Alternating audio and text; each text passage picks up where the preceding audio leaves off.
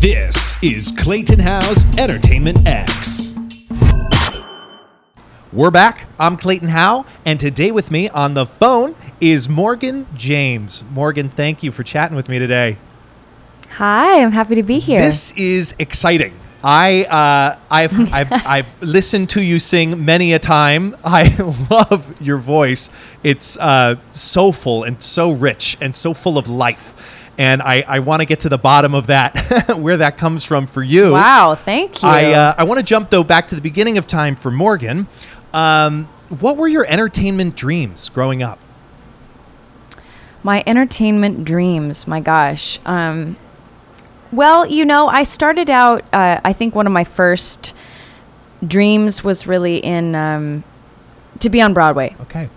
I mean, my first dream was to be a veterinarian and work at the San Diego Zoo, and those dreams were dashed by my grades. But I found singing and theater, and my dad was my drama teacher, and he was a drama teacher in high schools, when I was a little kid, and so I saw him working with casts, and he and my mom introduced me to musical theater, and so that was one of my earliest dreams. I thought that I wanted to do musical theater, and that stayed with me for a long, long time, and then of course your dreams evolve. I wanted to, I started to make dreams that were closer together, right? I wanted to go to Juilliard. That was a big dream, and I wanted to, so you have to back it up. The big giant dream, there has to be all these dreams that lead up to it. Set the play here for me. Growing up, how much was music an influence in the home?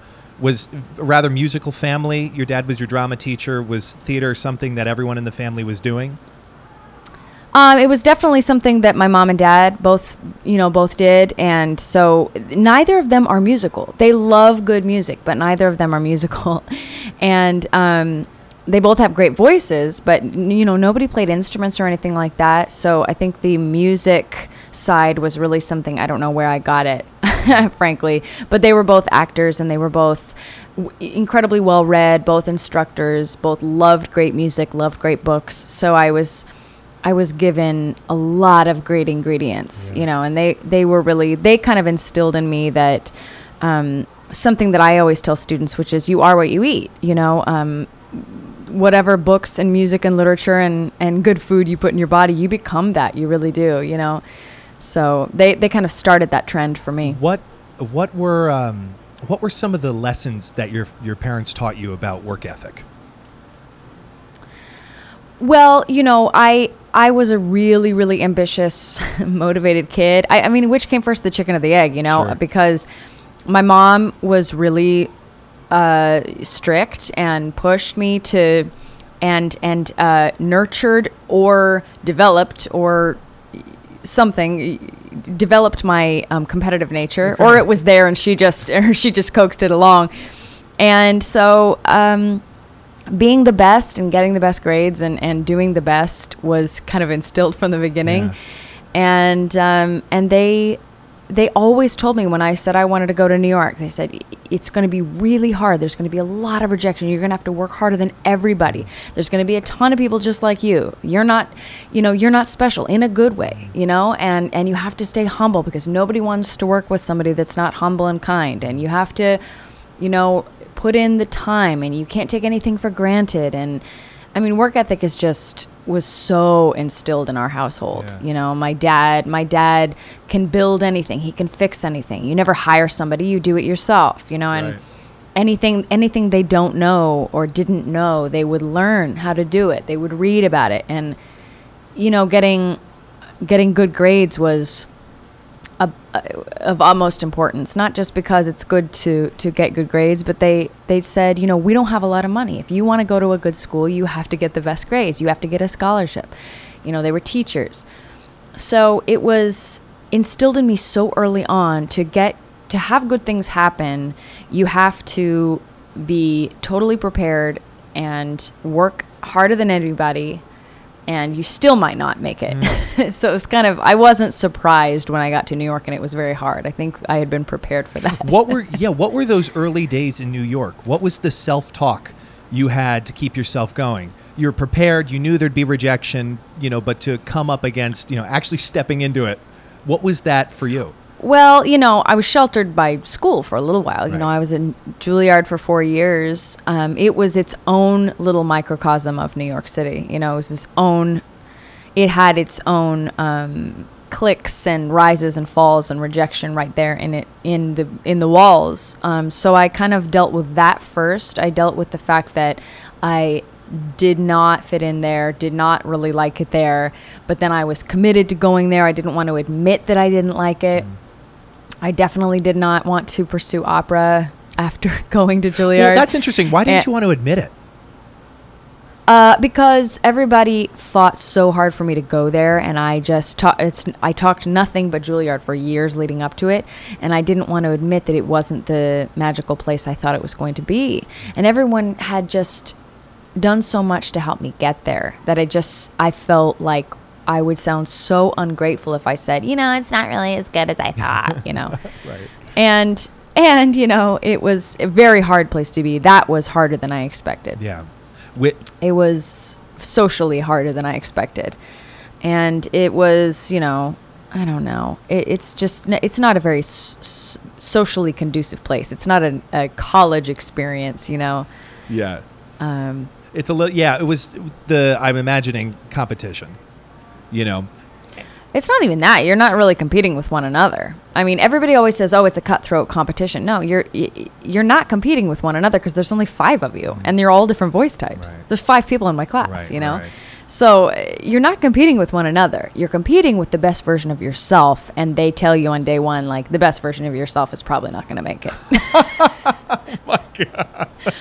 You're always only competing with yourself. Right. The sooner people learn that, the happier they'll be in life. Yeah. Well, yeah. I mean, that's a really great point. Setting these goals for yourself to, go to Juilliard, want to be on Broadway. Were these written down things for you, or you had them in the mind? You did it. Juilliard was there. You're going to complete it because you wanted it. Now Broadway. Yeah. Well, yeah. Basically, I had lots of goals before that. I'm going to, do this in speech and debate, and do this in choir, Sure. and do this in drama, and I was a total overachiever, crazy. I love a project, I love a goal, I love a list. Mm-hmm. I've always been like that. And when I was in New York, and then I pretty much immediately it was okay. How can I get on Broadway? Now that proved to take a lot longer and be a lot harder than I expected. And it had so many more elements that I didn't know about. Mm-hmm. And Juilliard did not prepare me for them because, of course, Juilliard doesn't help you get an agent or help you make a book or care if you have any acting or dance training. I mean, that you're not there for Right. that. And, pretty early on, they kind of saw that my mind was wandering and I wanted to, do that. A few people nurtured that, and a few people really helped me, but the institution as a whole is not there to help you get on Broadway. Right. Like the Michigans or the Cincinnatis or any of these other kind of conservatory places. Of course. And tell me if I'm wrong, I don't actually know. They don't want you to audition while you're studying? You held off on auditioning until after graduating? Yeah, you have to choose, Yeah. which I think is smart. I don't think you should be auditioning and leaving. You either choose to go to school and you commit to that. If you have one foot out the door the whole time, you're not going to get good training. Mm-hmm. So no, I did not dabble. I didn't look elsewhere. I did shows and stuff in the summers, but I wasn't tempted to leave. I wasn't going to go all that way and then not graduate. Mm-hmm. Yeah. Okay, so if you're willing to kind of piece this together for me, after graduating college and auditioning, I know, and I have it written down here that you were a part of Primrose, The Chocolate Soldier, Pirates, those 2 off-Broadways, then Paper Mill, and then Godspell was the Broadway debut? No. Okay, great. No. The internet. We love the internet. Yeah, Okay. I mean, I did lots of regional theater, Sure. lots of readings. I did lots of new works at NYU, and I did, I did summer stock in the summer. That's how I got my equity card. So I did shows every summer and got my equity card the old-fashioned way. Right. And I was lucky to get an agent right out of college, so they were submitting me for regional stuff. I couldn't even get in for. I couldn't even get an appointment for a Broadway show for years. Mm. For years, because the catch-22 is you can't get a Broadway show until you have one, and Yes. so how do you get a Broadway show with no Broadway credits? Right. And, so I started just committing myself to, I'm just going to learn how to be a leading lady out of town. I'm just going to try to get bigger roles out of town.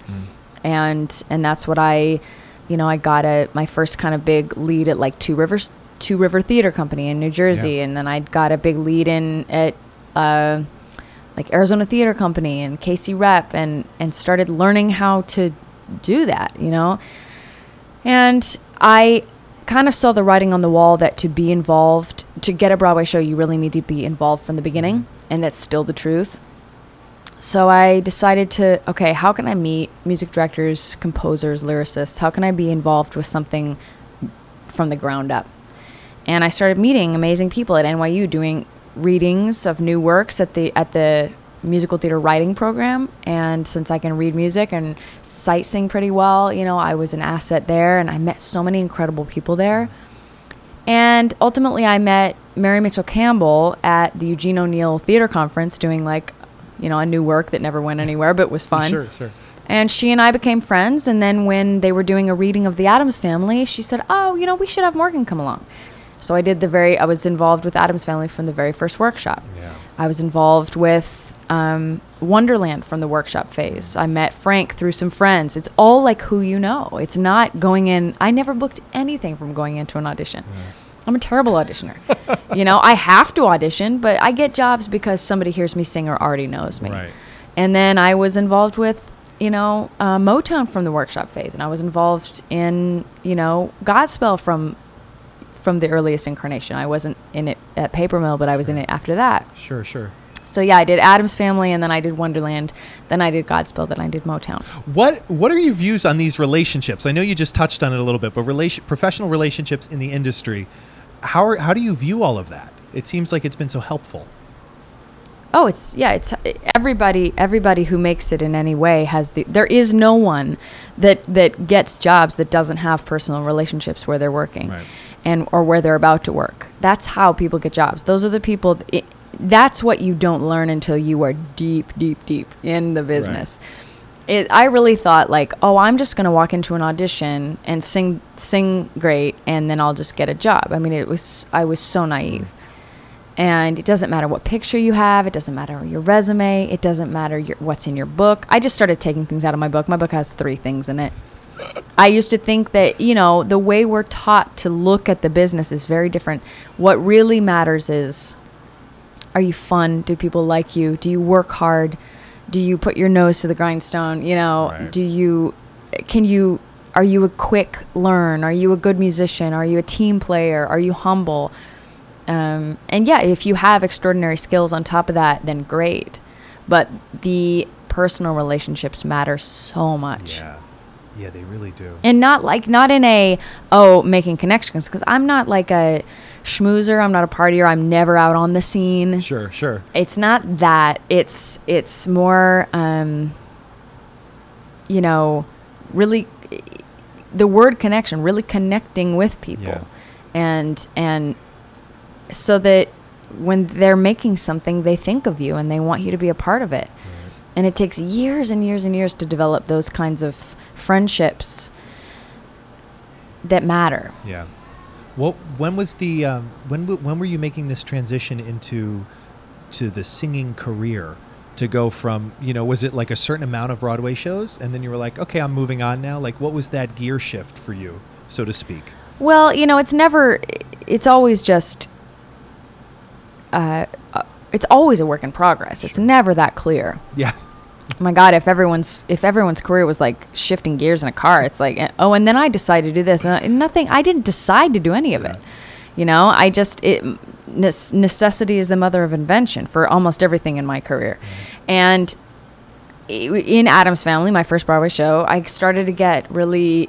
I had some money then, or more than I'd had bartending before Sure. that, and I had time. I was in town. I wasn't going hither and there. And so I decided to start a band. So I started a band, and I did a show at Le Poisson Rouge. And I didn't know what I was doing. It was a total weird hodgepodge show. But people came to it, and they were like, yeah, do more of that. We don't know what it is. So I decided to dabble and start to dip my toe in writing music. I was really scared of it. I kept changing my band, kept kind of playing with the sound, kept doing shows, and then I decided I wanted to try to make an album or get a record deal. This is my next goal in my mind. So my manager, Ted, who'd been with me for years and years and years, we decided I needed a music manager. Tried to find one, worked with somebody for a little while. It didn't pan out. Then you start over. You get a different music manager. Then I auditioned for every label in the city. They all rejected me. I flew out to LA. I did a bunch of fabulous meetings. I got rejected. And ultimately got signed by one of the same labels that rejected me.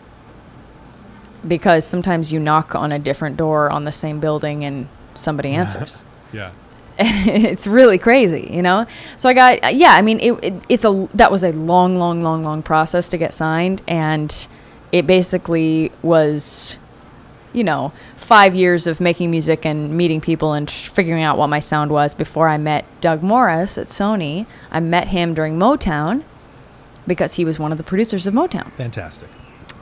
And Berry Gordy Jr., the founder of Motown, was a huge champion of mine. And he basically got me a record deal. Yeah. So we had been pounding on doors, and ultimately it takes the connection of one person who believes in you. All the work I had done and, beating down the doors and taking the meetings and sending out the demos, it didn't matter ultimately, because what mattered was Mr. Gordy believed in me and made one phone call. You know what I mean? Sometimes it's that simple, know? But you have to do the work along the way. You can't wait for someone to do it for you, obviously. Yeah, you have to be prepared, right, for that opportunity. Of course, you have to be prepared. Do you feel like life happens for you or to you, and that things come at a certain time for a certain reason? I definitely feel like things happen at a certain time for a reason, and I really try to believe in the adage that nothing that is meant for you will pass you by. Yeah. It's hard sometimes because sometimes you really get your heart set on something and then it passes you by, and it's hard not to take it personally. It's hard not to feel like things are passing you by in this business. But usually things happen in the time they're supposed to happen. Yeah. Do you have any mentors and some standout lessons from your mentors? I mean, Mr. Gordy is probably the biggest, most important, most influential mentor I've ever had. He's a legend, and he's incredibly kind. I met him later in life, of course. I met him in this, in his later years, where he's very reflective and very affectionate and very nostalgic. Yeah. I didn't know him when he was like cutthroat making Motown, Sure. He really encouraged me to write music. He really encouraged me to nobody works harder than that man. He is relentless. Yeah. He reminds me that, one time he said to me, you have to remember that a star is a star even when it's not nighttime yet. So somebody may look up in the daytime and not see a star, but that doesn't mean it's not there. And you are a star whether anybody knows it yet or not. And I cling to that, when I feel doubt. Yeah. Where was that conversation? How did he have time to talk to you? Like, what was the? He took me under his wing. Yeah. Every time I'm in LA, I go to his incredible home for many hours where, I clear the day, and as long as he wants to talk to me, every time he's in New York, I clear the day. And we had many, many, many personal and professional conversations during Motown and beyond, so we met in 2011. Mm-hmm. And he's just a very special man, and I'm lucky that it was a cast of superstars. Yeah. Certainly could have taken anybody under his wing. And so I feel very lucky. Yeah. And without harping on it for too long, but I do find this to be incredibly fascinating. What do you think it was about you that drew him to you? Is something you can describe? I don't know. I think I think I look like Doris Day and sound like Tina Marie, which is what it said on the audition notice, you Fantastic. know. And I walked in and I thought to myself, if I don't get this job, like, I just need to quit the business because, you know, sometimes things are really like, this is me. Yeah. So I walked in and I said, this is me. Yeah. I told them that, you know, and they laughed. They all laughed. And I really like had this confidence of like, you're not going to find somebody that does this better than I do. You know, there was kind of that brazen thing. I think he really thought that was funny. Yeah. And the second he met me, he was like, he always just used to say, that's my star. That's my star. Yeah. And I wasn't a star in the show. I had the tiniest role in Motown. But it doesn't, by gosh, talk about the lesson of the size of your role doesn't matter, because that was the most influential show I've ever done in my life, and I was on stage for maybe a minute. You've been listening to Entertainment X, the podcast. You can follow Entertainment X on Instagram at _EntertainmentX_. If you haven't yet, go to Apple Podcasts and subscribe, rate, and review this podcast. Join Clay next week for another curiosity conversation on Entertainment X. Thank you for listening.